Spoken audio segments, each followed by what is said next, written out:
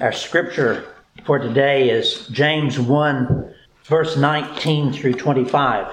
Follow with me on this if you will. James 1, 19 through 25. Know this, my beloved brothers. Let every person be quick to hear, slow to speak, and slow to anger. For the anger of man does not produce the righteousness of God. Therefore, put away all filthiness and rampant wickedness, and receive with meekness the implanted word, which is able to save your souls. But be doers of the word, and not hearers only, deceiving yourselves. For if anyone is a hearer of the word, and not a doer, he's like a man who looks intently at his natural face in a mirror. For he looks at himself and goes away, and at once forgets what he was like. But the one who looks into the perfect law, the law of liberty, and perseveres, being no hearer who forgets, but a doer who acts, he will be blessed in all of his doing. When God first created man, as we know, he created most all of us with a reasonable amount of intelligence and, for the most part, the ability to use that intelligence to make rational decisions, those things that we need to do on a daily basis. And not only were we created to have intellect and able to make rational choices, we were also made with this innate sense of right and wrong, of knowing right from wrong, of being able to make moral choices. It's my personal belief that as God breathed into Adam that breath of life, and Adam became a living soul, that Adam truly was at that moment perfect in every way. And then as Eve was taken from Adam's side, because she being bone of his bone and flesh of his flesh, she was also perfect. And God was so pleased with what he did that he could say of his new creation, it was very good, very good. But, and for reasons known only to God, in his perfect and holy wisdom, he created mankind knowing that our perfection, that perfection that first began there in Adam, would eventually develop into imperfection, that we would become sinful, with our very nature becoming corrupt. And as we know, that devolution from perfection to imperfection did take place.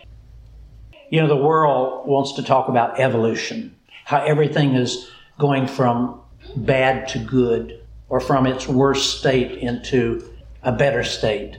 But that's not true. By the way, the law of thermodynamics says that that's not true. But it's especially not true with us. There was this devolution from perfection to imperfection that took place there in the garden.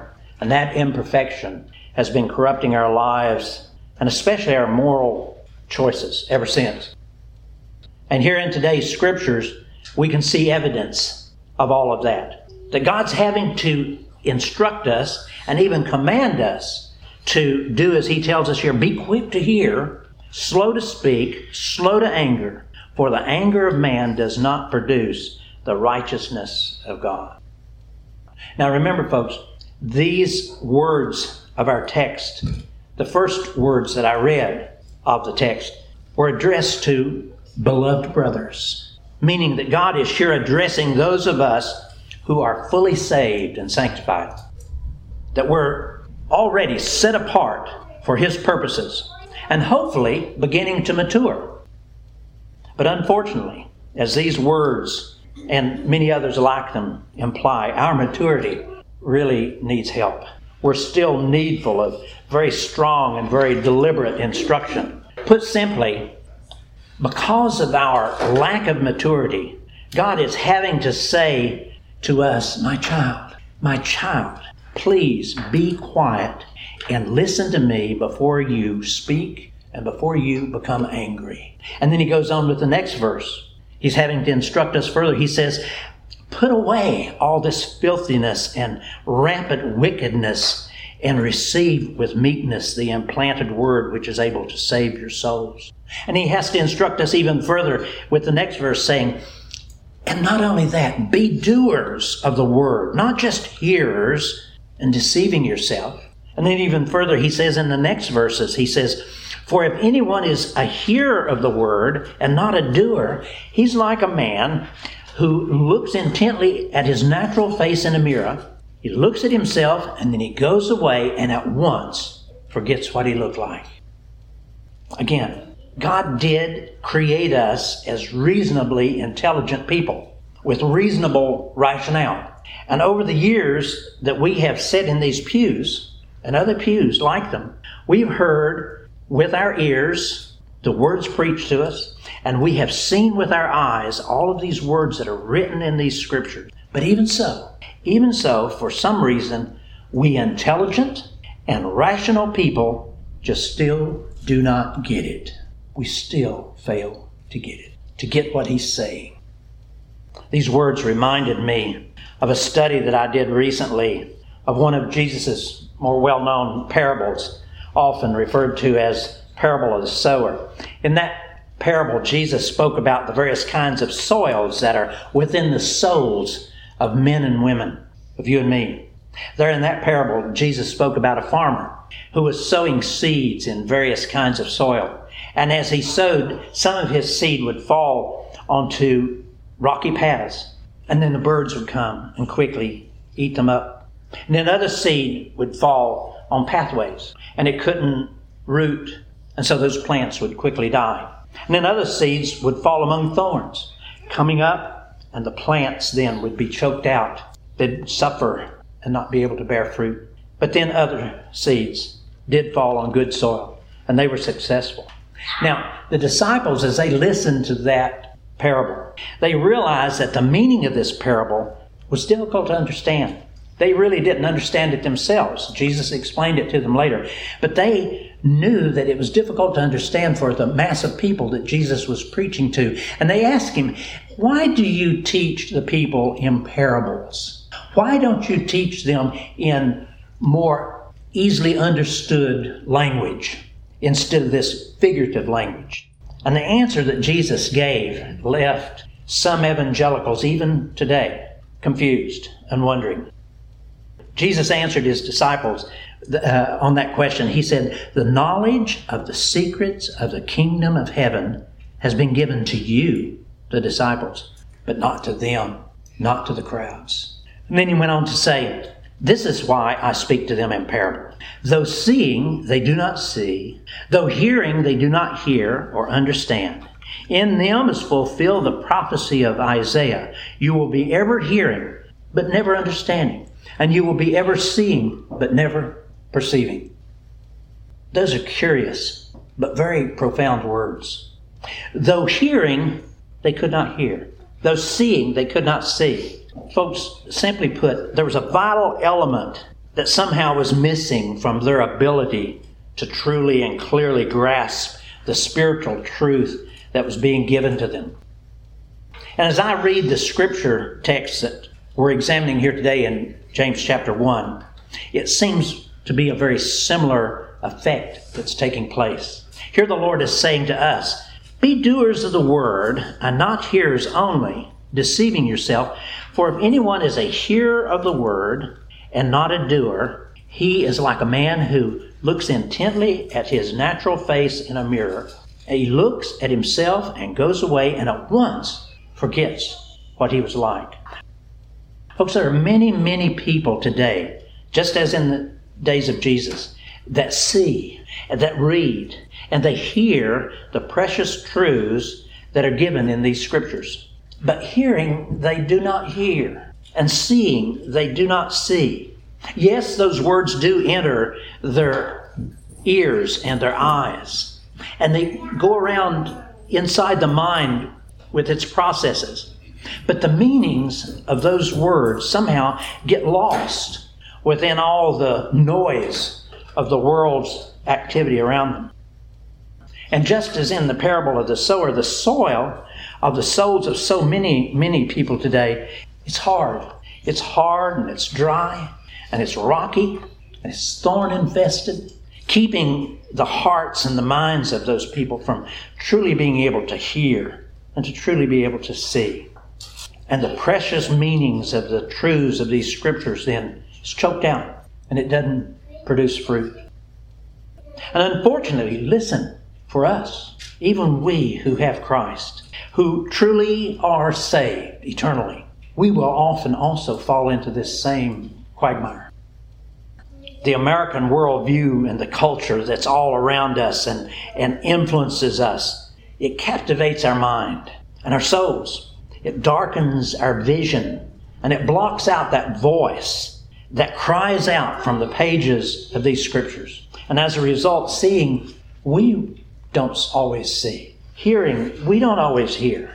But thanks be to God, for us who do have Christ, though we're not seeing clearly, and though we're not hearing clearly, the voice of God within these scriptures is still speaking forth to us out of these pages.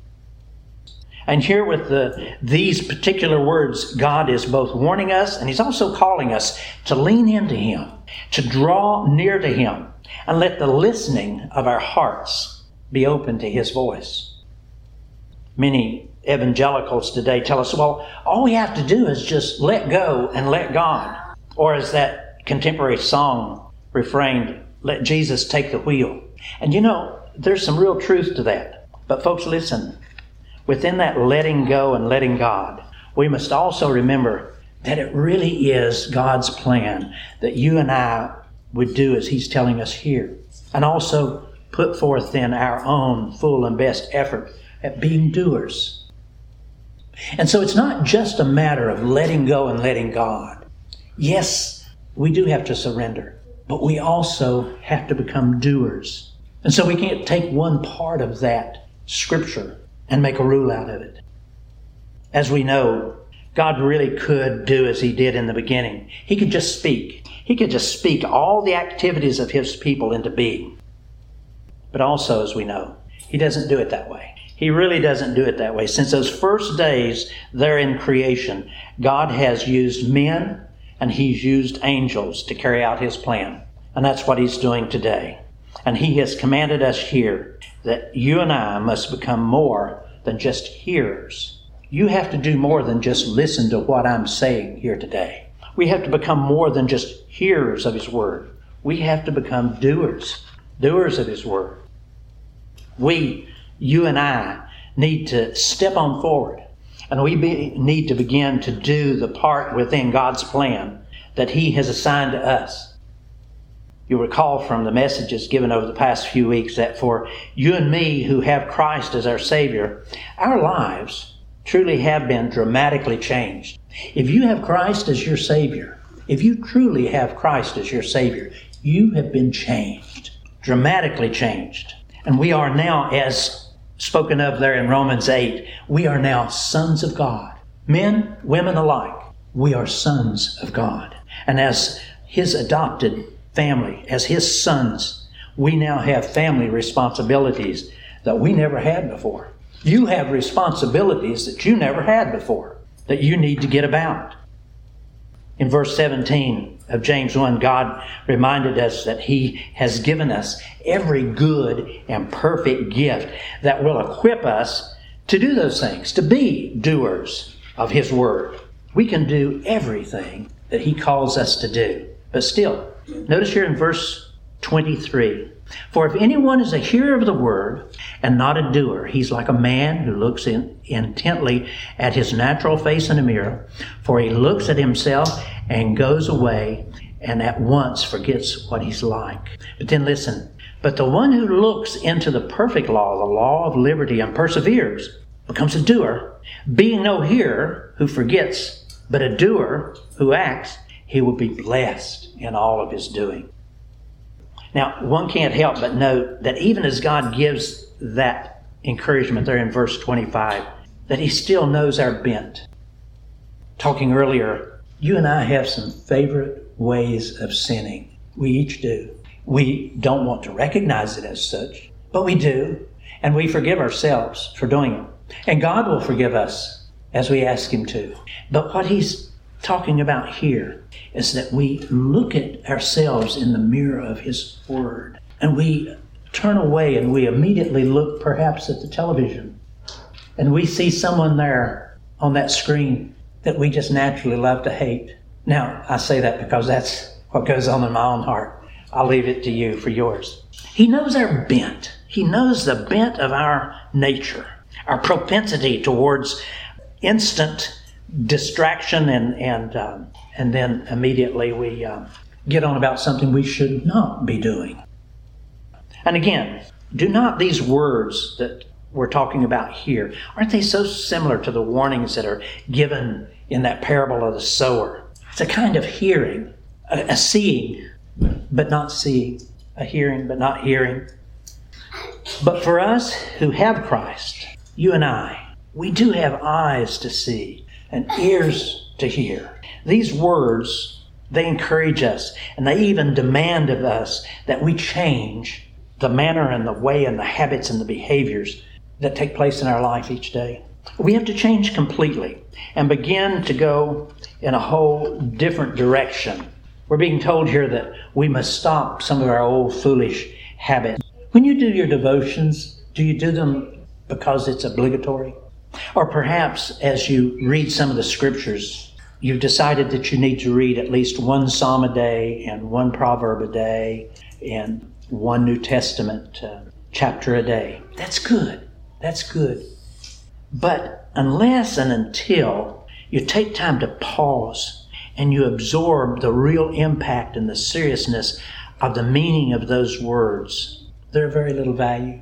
They'll be of very little value, especially in this matter of then producing the righteousness of God. Reading is good. Hearing is good. But in 1 Corinthians chapter 1, God ponders the value of the wisdom of the worldly wise. Now here he's speaking of well-educated people, often of very high standing among men. But their God is clear. Most of the world's knowledge, most of the knowledge that we will read, it will eventually fade away as wood, hay, and stubble. Only the things that produce the righteousness of God will remain. Now here in our text, God is specifically addressing you and me, His adopted children, and He's telling us that we must go beyond the wisdom of the world, that we must listen and hear and see His real truth and get on about producing His righteousness. And in verse 21, God gives another of His perfect analogies, and I love this one. Listen, in verse 21, He tells us, "Put away all filthiness and rampant wickedness, and receive with meekness the implanted word, which is able to save your souls." This implanted word is powerful if we'll just let it do its work. It's a process that is much the same as the process of engrafting that a farmer will do as he engrafts a branch into a tree, with that branch then becoming a forever part of that tree. Folks, for us, once God's words of truth are engrafted into our hearts, into our souls, into our minds, and into our memories, like that branch, His word will no longer be just knowledge. It will actually become a part of who we are, of our being, of our behaviors, of our habits, and our lifestyle.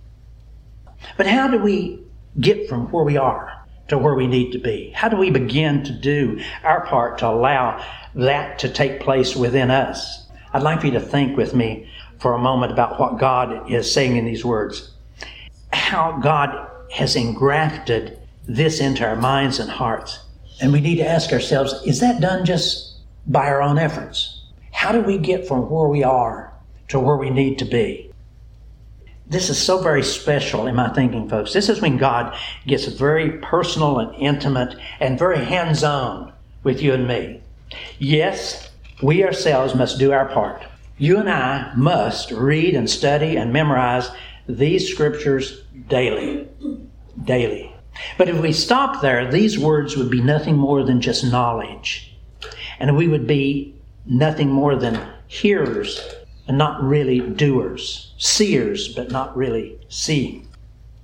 But with God's own divine hand carefully implanting and interweaving His precious truths, as we read and as we hear His words, these words become an actual part of who we are, of our heart, of our soul, of our mind, and eventually part of our behavior and our habits, enabling us to be doers. It's a very intimate transaction that goes on between us and the Lord. And it's as real as that moment there in the garden when Jesus first took Adam's face into his hands and he breathed into Adam's nostrils the breath of life. It's that intimate. God is doing that very same thing with you and me today. He is breathing his breath of life into us through these words. And just as we said over and over again, these words have power and they are filled with life. Those words in Hebrews 4:12, for the word of God is living and active and is sharper than any double-edged sword, and it's able to pierce between bone and marrow, soul and spirit, discerning the thoughts and intents of our heart. With the power of God's word within us, we really then can begin to do and to be the doers of the word and not hearers only. One last thought before we close. As we read these precious words, I'd like us to, and you to try to envision all that God is doing. Remember that he is our loving Father, and we are his beloved children. And in these precious words, he's homeschooling us. He's teaching us how to be true sons of God. I'm reminded of incidents in my own family when we would be attempting to teach our own children something important. And as we would talk and instruct them, we would sometimes see from the absent look in their eyes that their minds had gone off somewhere else. And sometimes, no matter how hard we'd try, we couldn't seem to get their attention. I can recall with one of our dear sons how his mind seemed to always have more than one thought going on at a time. And I could hold his little face in my hands, and I'd say to him over and over again, look at me now. Look at me as I talk to you. But invariably, even then, his little eyes would drift off to the side. And not so much from deliberate disobedience or rebellion. It wasn't that. It was just that his little mind processed things differently. And that's so often what takes place with you and me and God. Too often, we're doing what our culture calls multitasking, and our attention becomes divided. And how many times has God taken our face in his loving hand and said, as he's saying here, look at me as I talk to you. Have ears to hear and eyes to see. But folks, even then, our little eyes and our little minds will drift off to something else. And again, not deliberately disobeying or in rebellion. It's just the way that our little minds process the things of our day. But here God, our loving Father, he has our face in his hands right now. And he's saying to you and me, he's saying, listen, my child, be a doer of the word and not hearers only, deceiving yourselves. For if anyone is a hearer of the word and not a doer, he's like a man who looks intently at his natural face in a mirror. For he looks at himself and goes away and at once forgets what he's saying. And listen to this, but he says, but the one who looks into the perfect law, the law of liberty, and perseveres, being no hearer who forgets, but a doer who acts, he would be blessed in all of his doing. Let's pray.